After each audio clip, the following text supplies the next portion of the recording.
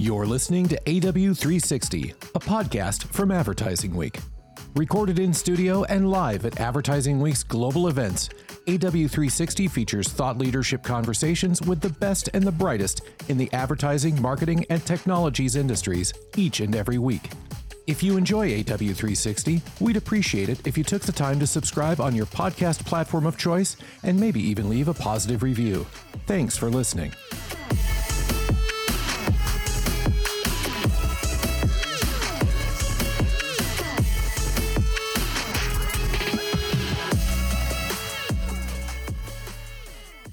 Nat and Jasmine, welcome to the AW360 podcast. I'm so pleased to have you on today. Thank you for having us. Yeah, great to be here. Thank you. Now, you are VP of Digital Commercial at BBC Studios and SVP of Digital at BBC Studios, respectively. Nat, let's start with you. Tell me a little bit about your role at BBC Studios and a little overview of what BBC Studios does. We're all familiar with BBC. It's my favorite news network, even here in the States. But what is BBC Studios? For sure, happy to. So, my role is VP Digital Commercial. In short, that is working across the various different IP that we have within BBC Studios, be it BBC Earth through to Top Gear, through to Bluey, through to Doctor Who and beyond, to build a sort of three-dimensional surround sound experience for that brand IP. So what that means in real terms is, creating original digital content for all of these different platforms. And then from there working to monetize it in different ways. So that could be anything from pure play display video advertising through to brand partnerships, through to consumer revenues like subscriptions and clubs. I'm 3 months in here and still sort of starting to piece the puzzle together, but we're absolutely getting there. And very excited to be here at Studios. For anyone that doesn't know, BBC Studios is the commercial arm of the BBC. We are, for all intents and purposes, a British content company. We create, we develop, we produce, we distribute, and monetize content around the globe. And for the most part, we're very well known for our sort of long form TV programming, but more and more now we are working to build digital audiences, so creating digital original content across social platforms like YouTube, Facebook, Instagram, as well as our owned and operated websites. I've only been here 3 months, so Jasmine might be able to add a little bit more color to that. Jasmine? So I'm Senior Vice President of Digital. I've been at BBC Studios for 5 years, and impressed that sort of in 12 weeks, Nat has definitely been able to explain sort of who we are, what we do, and where we're going. I think my focus is really on how do we bring our sort of production and content development teams really close together and working really integrated with Nat's team. But I'm also really focused on the what next. So when we look at our content portfolio, we've got some fantastic IP in there, such as Bluey and BBC Earth and Top Gear. But we also need to focus on what are the brands of the future, the talent of the future, and what are those content formats of the future. And that is really where I've been looking to sort of develop and figure out our next steps as we long range plan. Excellent. Well, Nat, you definitely had your work cut out for you. I mean, BBC Studios produces a lot. You just kind of touched on the tip of the iceberg there. A question for you both, and Jasmine, we'll start with you on this one. How do you feel about the state of original content right now and BBC Studios' role within it? I mean, there's so many options out there, but BBC Studios has managed to really get a lot of content through the sort of noise that exists. Yeah, and I think you use the word I was going to use there was noise. It's an incredibly noisy market, and no matter where you consume your content, it is so noisy that you have to be thumb stopping to really cut through, and that means you have to know your audience, you have to know what's going to make them stop, and you have to be of interest past 3 seconds. And it can be incredibly hard, and there's always going to be new content in market. But I think we're well positioned to cut through that noise because we do have brands that develop passionate fan bases, and you will obviously want to discover as an individual the next thing that you can share with your friends, but you're also influenced by sort of what people are consuming who are your friends. So having that fantastic fan base is really a standing point for us. But I do think as the marketplace gets more cluttered, we have to be more thoughtful about how we develop our content, and how we can make sure that our brands are relevant in this new era. And Nat, your thoughts? I guess I spent a decade in digital. I mean, if not more, yeah, my whole career has been in digital. And so coming to a broadcaster, it's been a learning curve. And I think if I take a zoom out, in reality, people are watching more content than ever.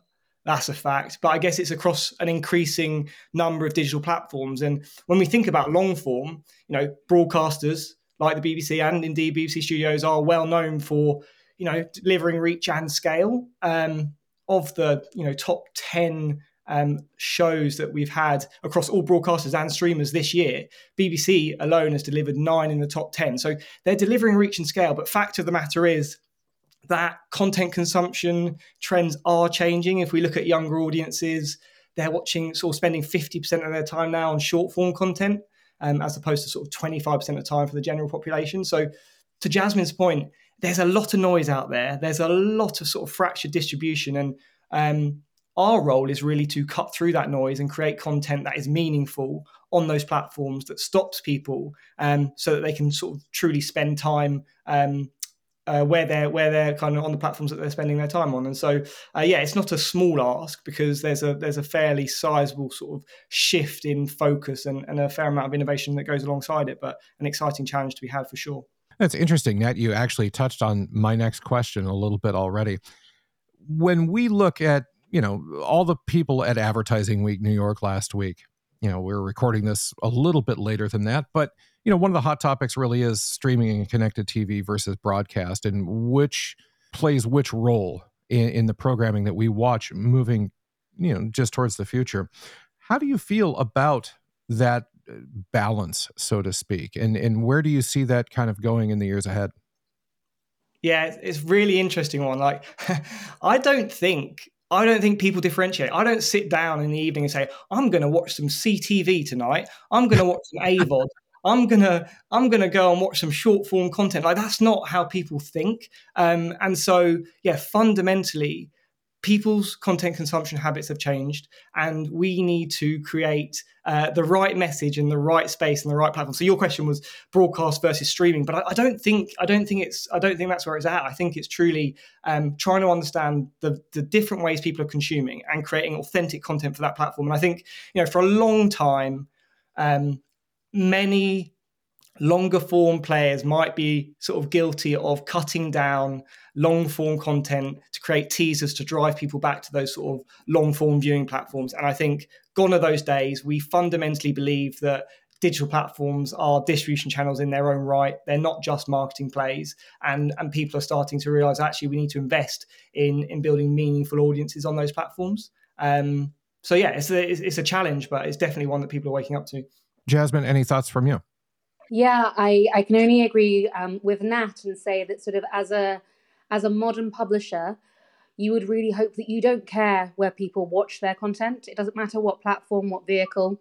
It's only that they do spend time with you and they can understand and feel that your storytelling is relevant to them. I really liked the I think it was Kale that were at the creative showcase. They talked about Barbie, they talked about the Eras Tour and TikTok. And I felt they really hit the nail on the head with that you have to be relevant, and it really doesn't matter where you're consuming your content. And we shouldn't see this as a platform competition. It should be about keeping people's attention and being relevant. Yeah, interesting. I'm going to let my inner fanboy out, my inner BBC Studios content fanboy out for just a moment here, because I have a question that kind of relates to the marketing side of this. And Nat, we'll start with you on this one. When it comes to the content you're creating, I mean, you have like literally legendary shows. I mean, stuff that just anybody would love to have in their roster of programming. What are the challenges that you see from a marketing perspective at BBC Studios in keeping that content in front of people and keeping it both relevant and as popular as it is? You know, when you think of things like Top Gear, you know, Luther, Doctor Who, these are legendary IP. And I'm always impressed that, you know, obviously they're wickedly high quality shows, but at the same time, you know, again, back to the noise thing, you know, there's so much out there. How do you continue to get all of this in front of people? It's a really good question. It's a really good question. I think it's a big reason why I think the power of IP positions people really well to win in this kind of very noisy environment. And that's why I think studios are super well positioned. In this current world, there's a place where perhaps for a long time, the distribution channels where there were very few, they held the power. And now given distribution is so fractured, across so many different places, the one constant within that is IP. And I think the world of maybe TV, gaming, even real world events, they're all starting to merge. And the one kind of, constant, the thread that runs through it is IP. So on the basis that we recognize that like that is the power that helps, or that's the flywheel that drives your business, it's about continuing to invest in that IP to drive fandom. And then off the back of that, you can mobilize those fans to do things, be it, you know, support your brand advertisers in their mission to sell product, or indeed sort of mobilize those fans to buy behind the scenes content subscriptions in clubs. And your original question is like, how do you build IP in this modern world? I mean, it's a hard one, but I think it comes back full circle to, for a long time, we were broadcasting a message to many people across few platforms. And now obviously there's so many more platforms out there. And we have to understand that it's not now when you're on social platforms broadcasting a message and shouting at it to people very, very loudly. It's understanding that that's a two-way conversation. A great example would be that, you know, when we're creating content and posting it across an Instagram, for example, we want people to interact with that content. We want them to take it. We want them to remix that content. We want them to really engage with it. It's a much more fun and playful environment, and therefore, you know, creating engaging video content that plays that role is kind of critical. And if you don't appreciate that the landscape has shifted and you continue to kind of broadcast a message in a very one-dimensional way, I think that kind of brand loses its color somewhat. And, you know, you need a whole different set of capabilities, skill sets, experience to be able to deliver that three-dimensional brand experience. And I think we're only, you know, so many of us now are only really waking up to the fact that that's kind of critical for success, but it's definitely the direction of travel. And Jasmine, do you have thoughts on this? I think we are really lucky to have fantastic IP, the ones that you mentioned, as well as, you know, we've got a really fantastic portfolio across kids and family, across unscripted, and across sort of our full lifestyle and live entertainment. You know, we do everything from, you know, Glastonbury to Bluey, which is such a wide and diverse portfolio set. But I think it's one of those ones where, you know, we don't have the sort of the thing of tomorrow, and that's something that everyone is sort of really searching for. And I also think that the sort of move to really sort of look at sort of digital first and influencer sort of talent is something that we're really looking at, and making sure it's not about that sort of TV is the end goal. And I think that's something that, you know, not only us, but so many streamers, broadcasters, publishers are not only looking at, but definitely could learn from. So I think that's the thing that I would really want to sort of crack over the next 6 months. Looking back to Advertising Week New York, and unfortunately, due to the chaos that is Advertising Week New York, couldn't find the time to meet. But I want to get your thoughts on, you know, the takeaways you had from the event and what you saw that, you know, was of interest to you or perhaps even surprised you. Jasmine, let's start with you on this one. It was a really well-attended event, and in a different location to I've previously been. It was amazing to see it unfold. But I think sort of the things that I took away from it, people are struggling with the same things, and you couldn't see a day without AI being mentioned, and people are looking at sort of how that revolutionizes their business, how it changes the content lifecycle, how it changes people's jobs. And I think there is so many opportunities that were talked about. Threats were less talked about, and we're talking a lot about that sort of internally. But something I took away was ultimately that, just like every big cultural shift, whether it be the invention of the internet, whether it's sort of other areas of the industry that have been transformed, there are going to be just as many opportunities, and we're all sort of battling with the same conversations and investment sort of debates internally. I think the other thing I took away was the relevancy point that we touched on earlier, and that the sort of what stays true is being audience first, and really completely understanding where they are, what they want to hear, and what kind of content they want to engage with. Everyone from The Onion to Barbie, and being sort of spoken to about from TikTok to The Sun. I think they've all got such varied audiences, but the way they're tackling their content distribution is so bespoke, and that's how they're winning, and that's how they're cutting through. And Nat?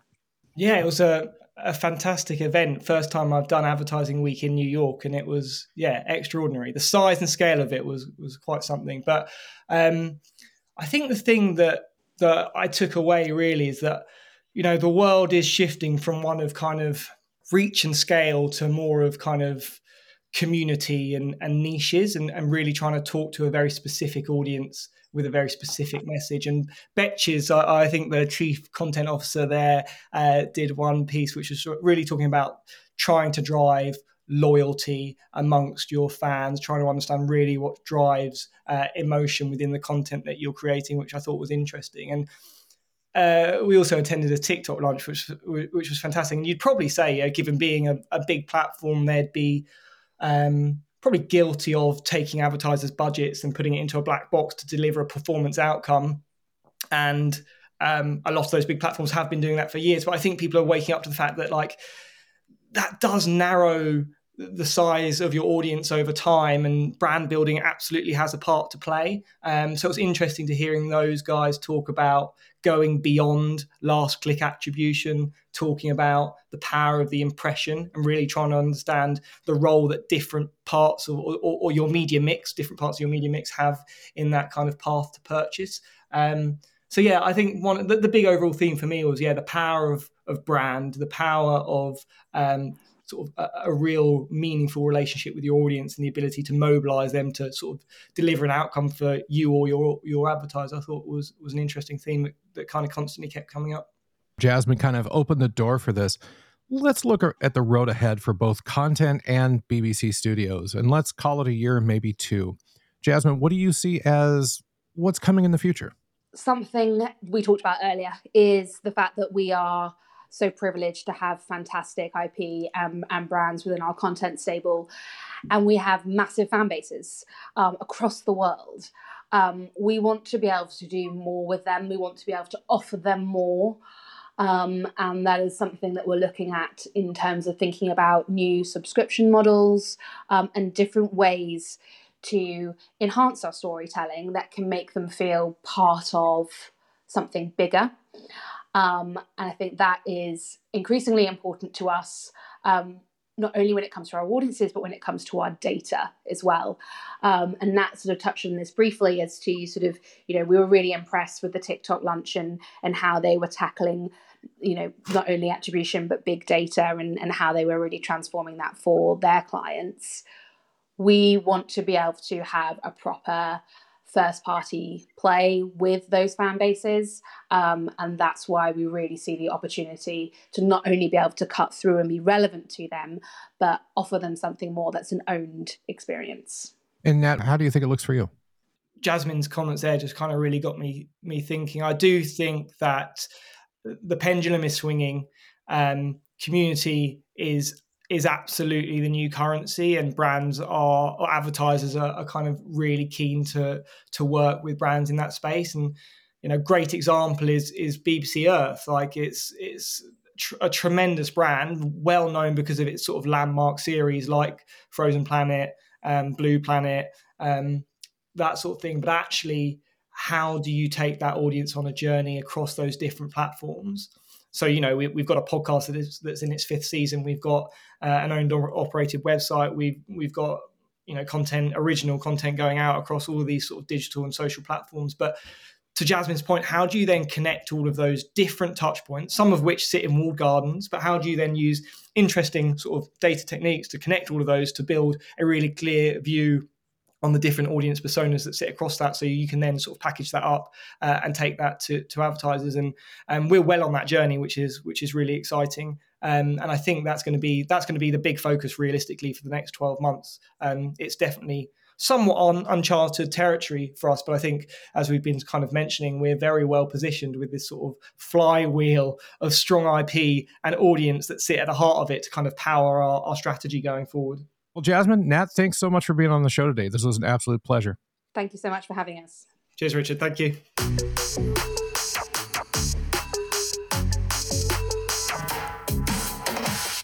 Thanks for listening to AW360. For more podcasts like this one, be sure to check out Advertising Week's ever-growing roster of podcasts for the advertising, marketing, and technology industries, including our flagship podcast, Great Minds. You can find those at www.advertisingweek.com/podcasts.